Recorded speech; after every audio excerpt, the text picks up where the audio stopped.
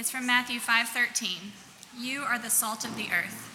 But if the salt loses its saltiness, how can it be made salty again? It is no longer good for anything except to be thrown out and trampled underfoot. Let's pray. God, thank you for bringing us together here today. Thank you for your word. Thank you for ministering to us through music and giving us an opportunity to worship you. Please be with Alan as he brings the message and help our hearts to be open and our minds to understand what you would have us to hear this morning. In Jesus' name, amen.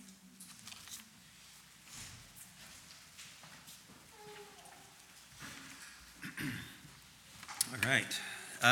We are back now in our sermon series in the Sermon on the Mount. We took a little break over Christmas. And as we get back to this passage in Matthew chapter 5, we're really making a transition today from the Beatitudes, which we looked at one at a time, to now these practical instructions for the Christian life.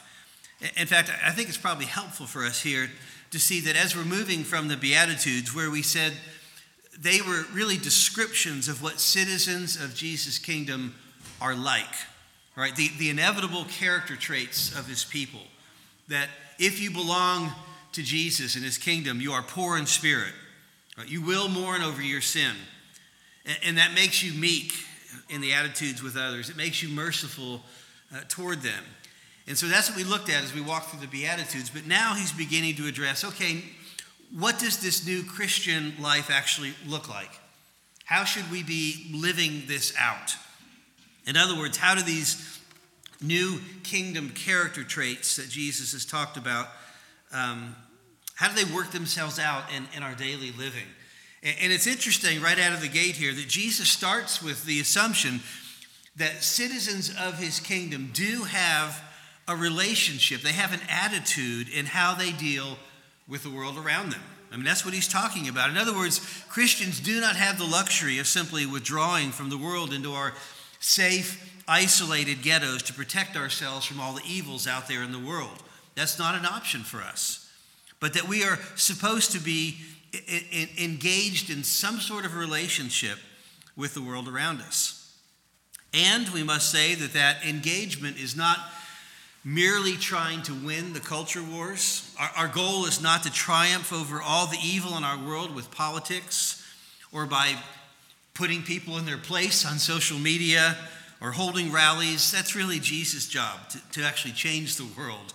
Rather, our job is to combine this otherworldly outlook on life that we saw in the Beatitudes with a deep investment in the state of the world around us.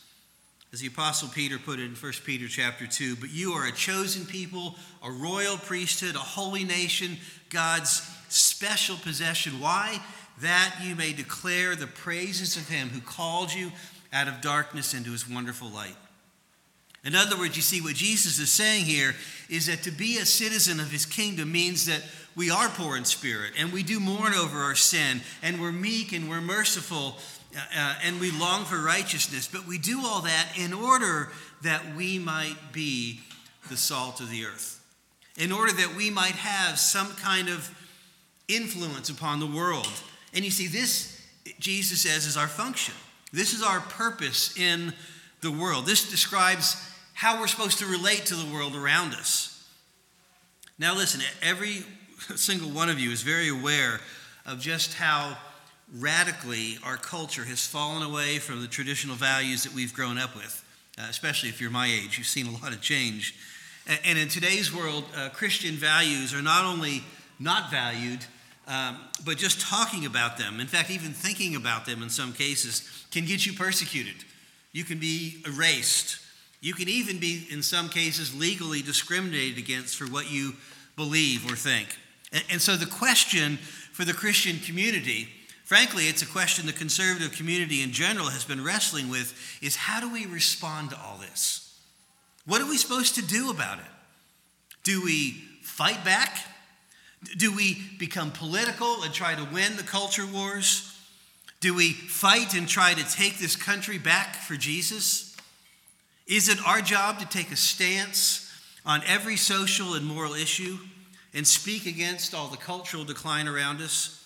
Or do we retreat into our safe, private Christian circles where the world and its evils can't taint us.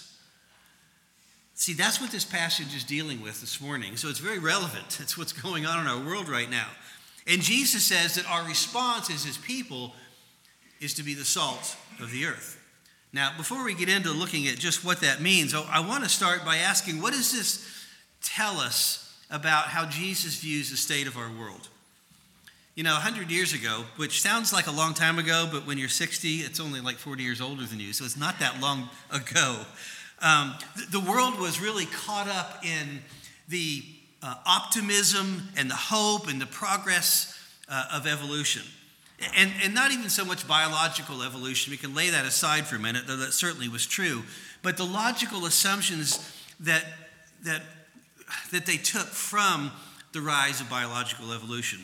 It's what we could probably call philosophical evolution. That it's the idea that all of life is advancing under the progress of science.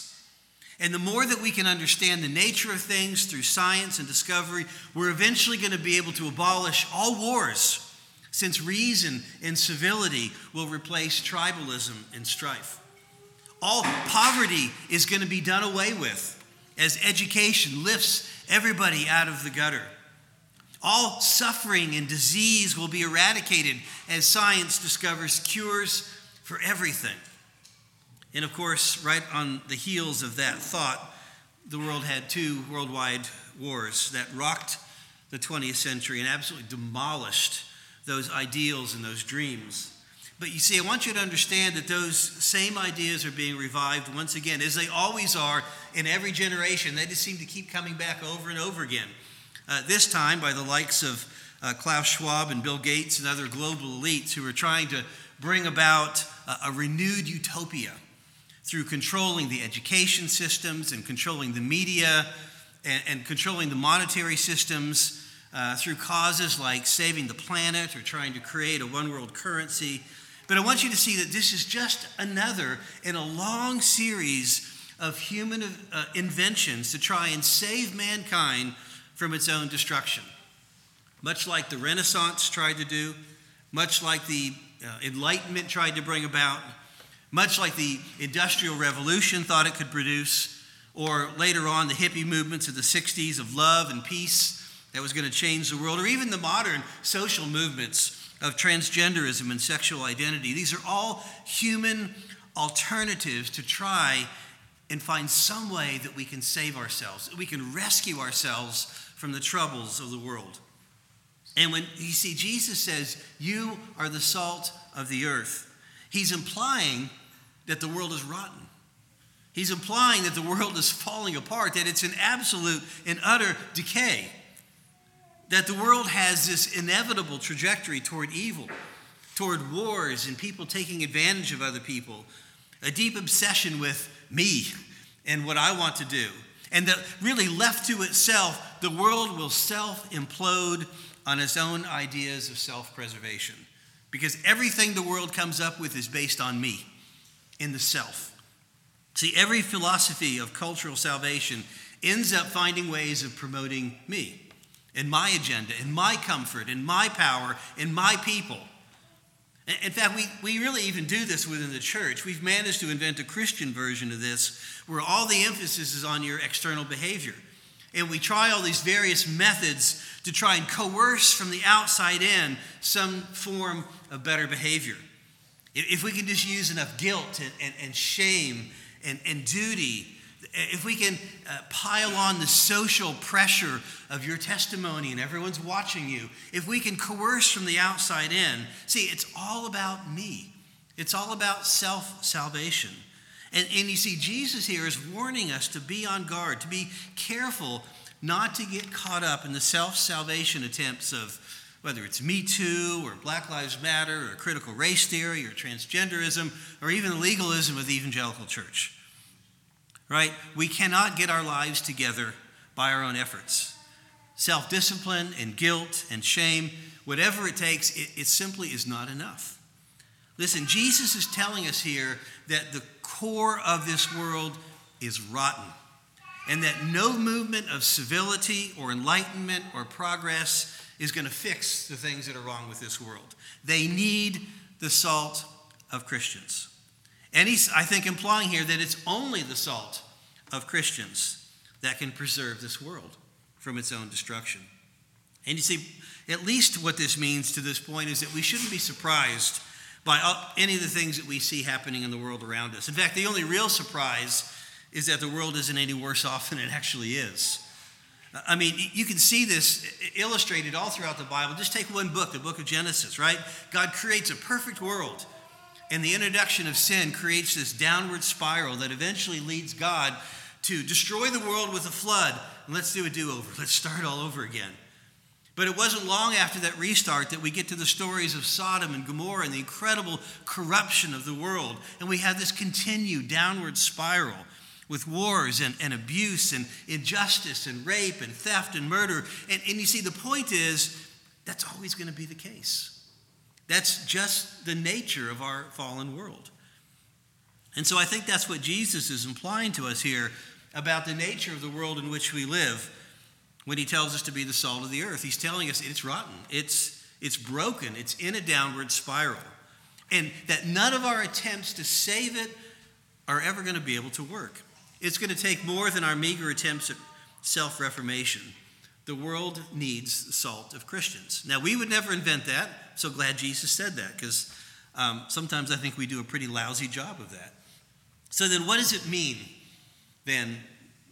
What does it tell us about our role as Christians in this world? What does it mean to be salty? If it's going to have that kind of effect on the world around us. If the various strategies of self-reformation are not going to be able to make things better, what will? How will the world survive? And Jesus tells us here that you and you alone are the salt of the earth. Now, what does that mean? Well, obviously, it can mean a number of things, and we'll look at a few. I think, first of all, it means in a general sense that we are utterly different from the world. I mean, remember, this statement here comes right on the heels of the radical character change of the Beatitudes, being merciful instead of harsh, being meek instead of proud and defensive. And so clearly our lives and our attitudes are going to be very different from the world around us. And you see, much like salt, it's always radically different, radically unlike whatever it is that it flavors, right? I mean, it's distinct, it's unique. I mean, you can't just taste something and I mean, you can just taste something and say, you know, what it needs is just a pinch of salt, right? It'll bring out the flavor. And without this unique ability to bring out the flavor of everything that it touches, there's really not much point to adding salt to anything. It doesn't have a lot of nutritional value. I suppose our bodies need sodium, but we get more than enough of that. But the smallest amount of it makes the greatest impact on anything that it touches. And you see, the Beatitudes have made it perfectly clear that the salt of Christians is not merely being another flavor among the many flavors of this world, but it's the one flavor, the one thing that tempers and affects and enhances everything that it touches. So don't listen to the world that tells you that it's okay to have your own values and your own ideas. Just keep it to yourself. You are the savor that brings life and taste to everything that you touch. You simply cannot relegate your faith to your own private corner. That's the whole point of salt. I mean, who wants to eat a pile of salt all by yourself in the corner? It's pointless on its own. So that's the first thing. It is radically unique. But secondly, I think because of this, there's a sense in which we should really glory in that difference. Our lives are called to be different, and really as different to the world as Jesus' life was. You know, I think because we're cowards, probably, it's so easy for us to believe the lie that our job is to blend in with the world around us. Just don't rock the boat too much and be noticed. Just keep your head down, live your own private faith as best you can. But coming out of the Beatitudes, Jesus has made it clear that what makes citizens of his kingdom so different is that they've completely lost all obsession with self. See, everything in this world is based on me. My happiness, my comfort, my security, my joy. And along comes Jesus who says, let me live the perfect life that you owe to God in your place.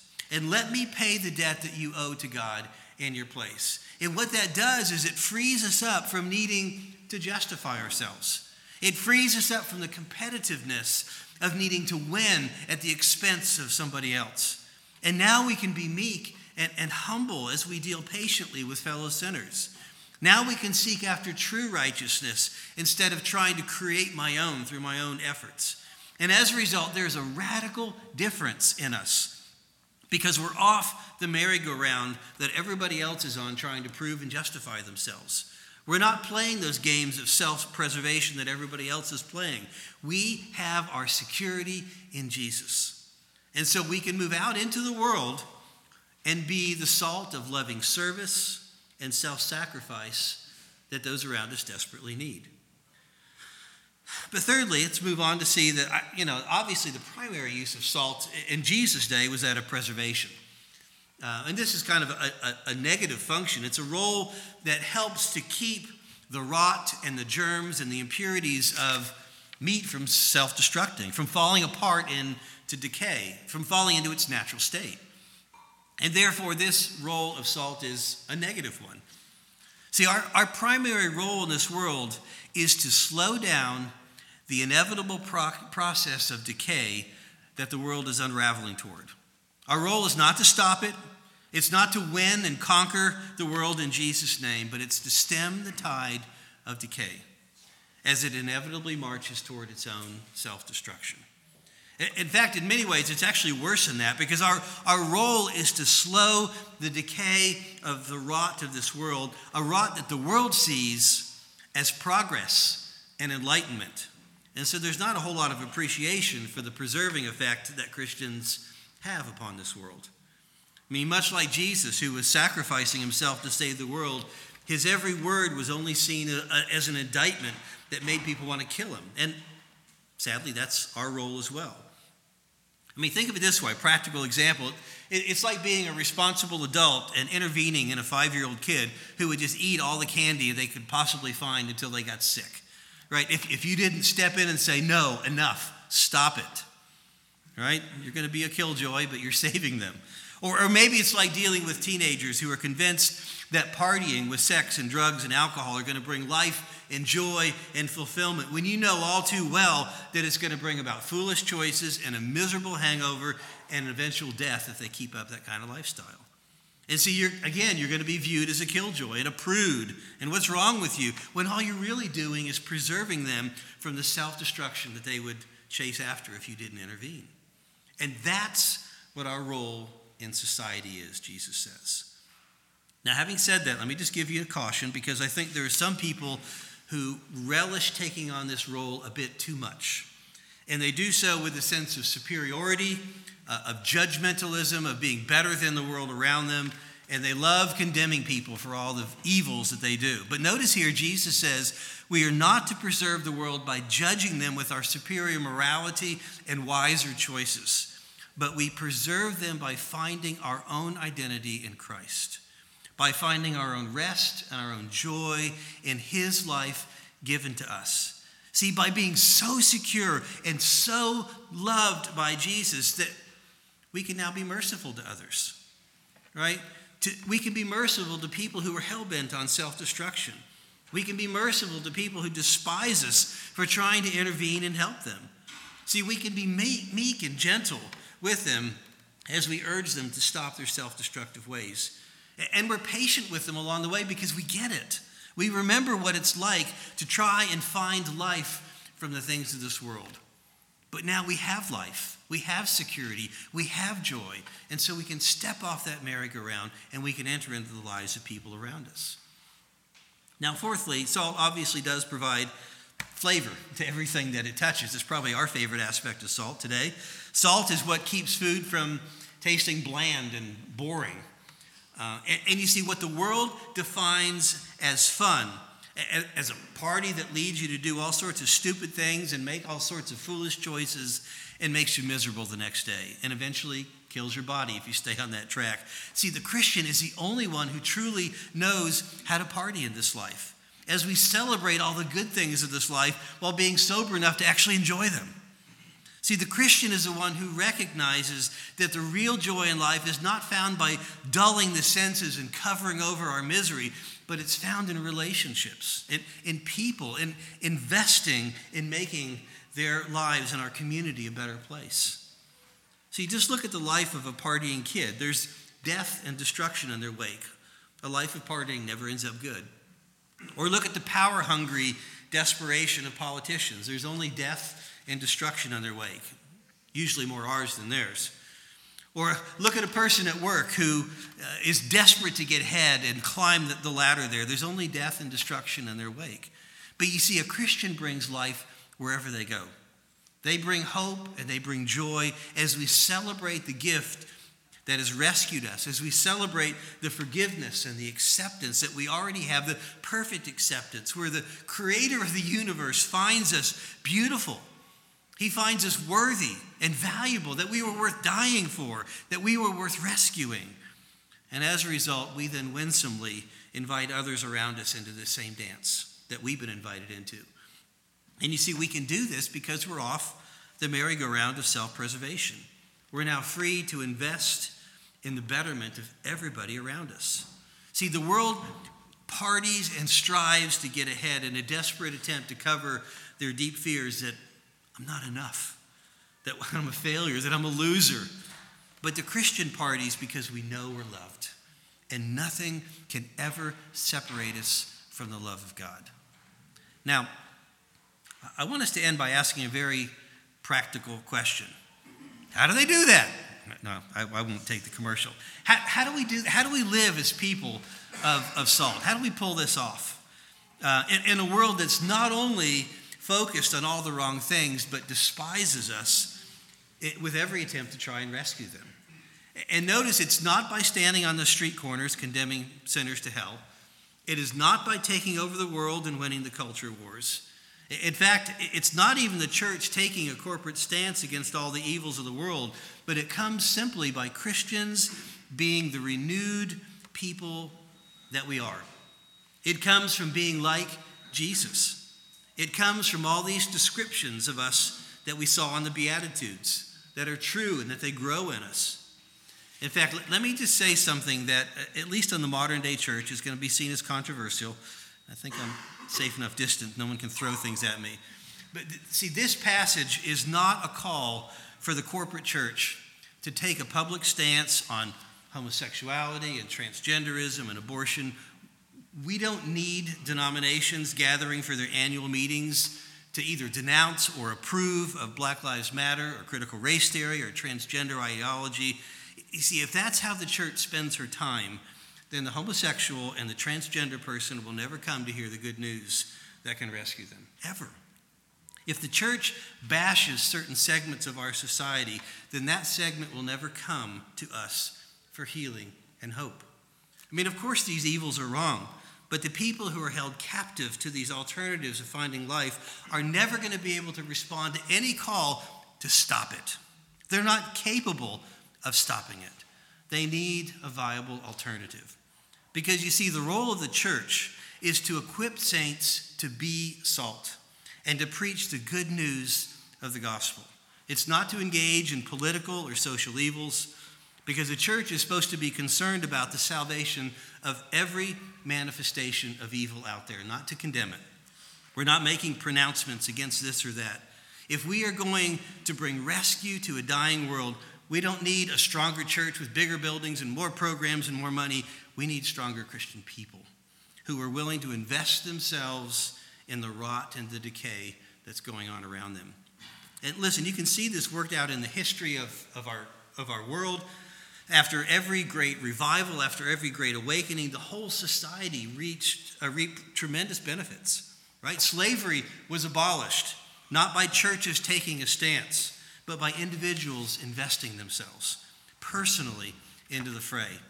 Not only was slavery abolished, hospitals and nursing homes were established instead of leaving the sick to die, which is what the pagans were known for. Public education was created.